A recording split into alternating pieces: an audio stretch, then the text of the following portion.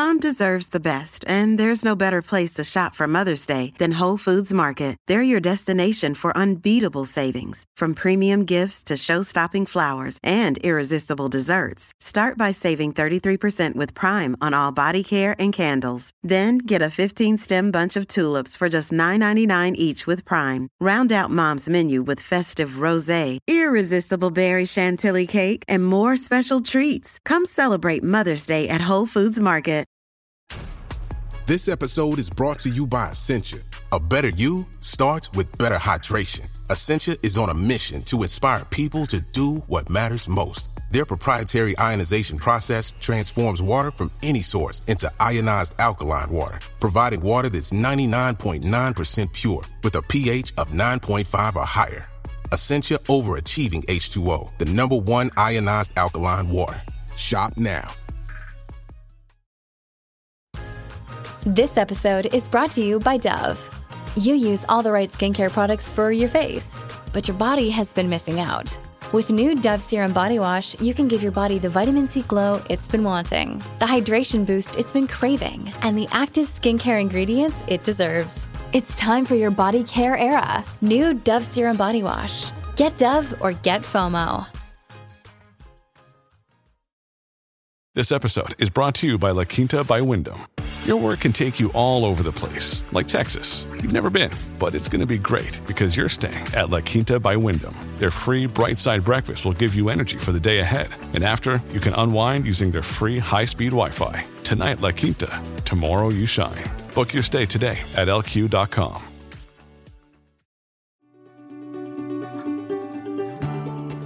Welcome to the Gardener's World magazine Sowalong series, the podcast that inspires you to grow more from seed.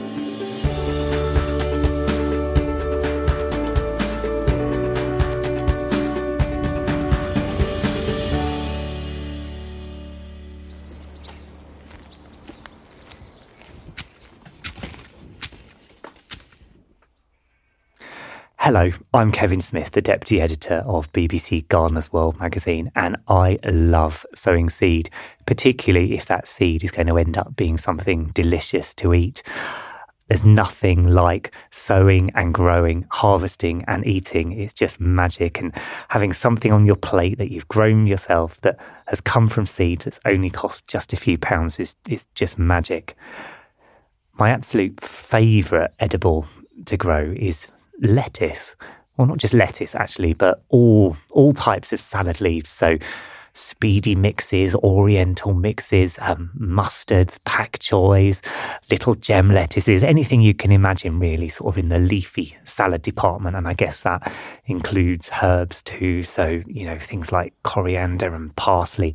I just love having access to beautiful fresh leaves that you can snip and cut as and when you want and put them straight onto your plate.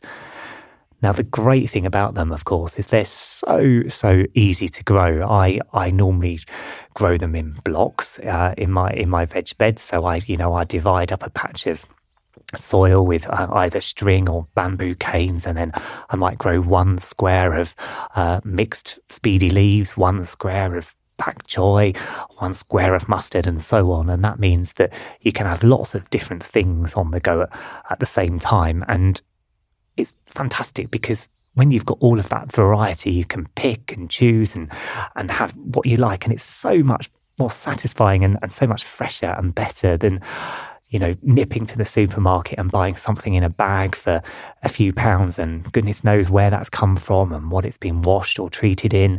And what you're eating is fresh, absolutely fresh, and nothing whatsoever beats that.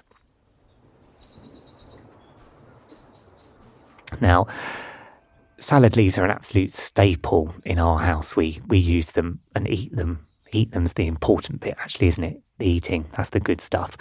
Well, we eat them for lunch most days, so usually with, you know, other salad staples, tomatoes and cucumbers. I wish I could say that is always homegrown, but sometimes those things are shop bought, and then usually with some cold fish or meat or something left over from tea the night before.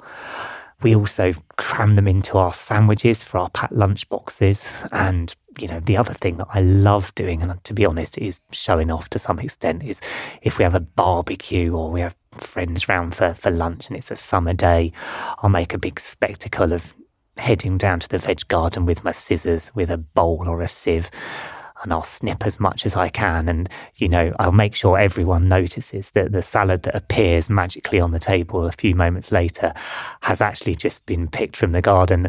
And I am doing it to show off a bit, but it's lovely. You can't beat it when you're harvesting something like that and sharing it with a big bunch of people, and you're all around the table together, and that just shares the bounty and the love of growing something fresh and picking and eating it. Harvesting salad leaves is really easy. There's nothing to it. I tend to grow the ones that you can just snip away at, or the way you take away from the outer edges of the plant, and that means that you snip a bit and more comes. What I do find is that giving them a rinse and then whizzing them round in a salad spinner is kind of crucial. Who knows what sort of bugs and bits of dirt and stuff could be in there, and I find a salad spinner super, super useful. It also means that actually, if you've got them in the salad spinner, once they're washed and spun so that there's no excess water on them, they keep really well in the fridge for a few days. So if you haven't got the opportunity to nip out and harvest, or it's pouring with rain and you just can't fancy it, and you can't be bothered with going outside in the horrid conditions, you can always have some in the fridge ready to go. And I would say that washing is absolutely essential when it comes to salad leaves. I once was a bit lax with that, and I will never ever forget that I served up some salad to my parents when they'd come round for lunch, and Mum was merrily eating her way through her plate of food, and then was horrified because there was a tiny little slug just trying to escape from the salad leaves off the rim of her plate.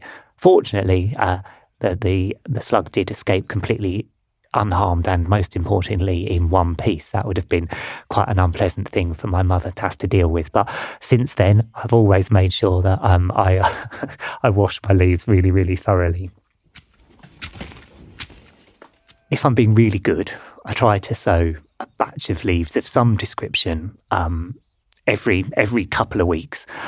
Sometimes easier said than done, but it doesn't take very long. And in doing this, it means that as one batch is going over, or has been harvested and eaten, or is going to seed and flowering, or whatever, it means that there's something waiting in the wings, just coming along, that will soon be ready to harvest. And by doing this, it means that for most of the main growing season, through the spring and summer and into the autumn, I've got something to pick outside. And that's the key, really, having something there all the time to harvest.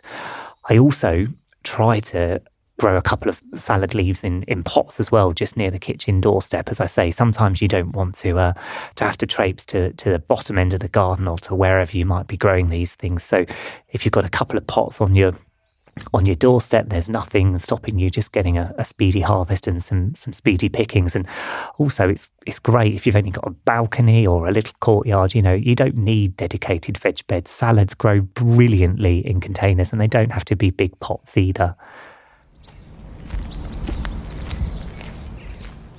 As I say, I try to get something salad-wise year round. And the other thing that I do is, as the summer comes to an end and my greenhouse tomatoes are going over and I start to clear things out at the end of the summer, I then sow some salads into the bed, actually in my greenhouse. So that's normally around October time.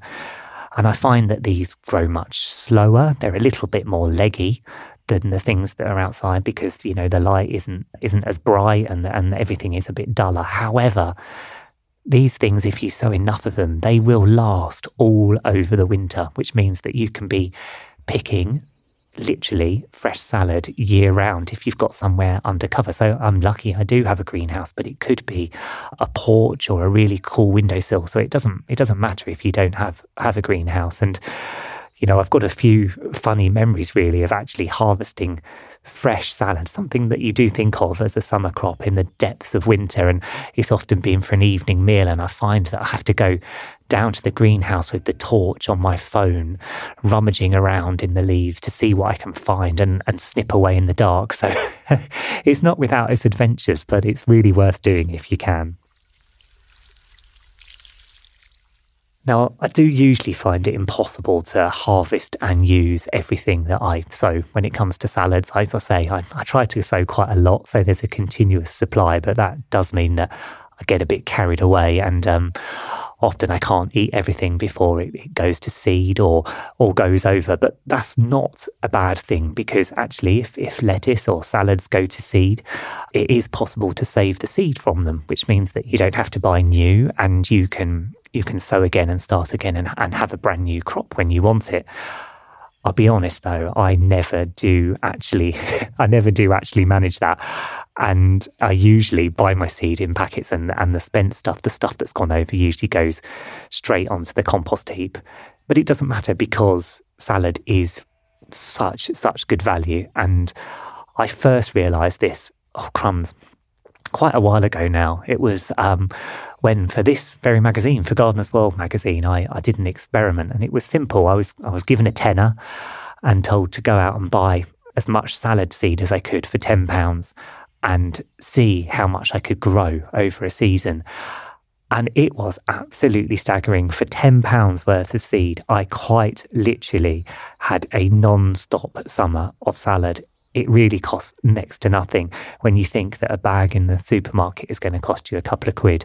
So you can save seed, but what I would say is salad is such good value that there's no reason why you shouldn't splash out a bit of cash and then enjoy the rewards.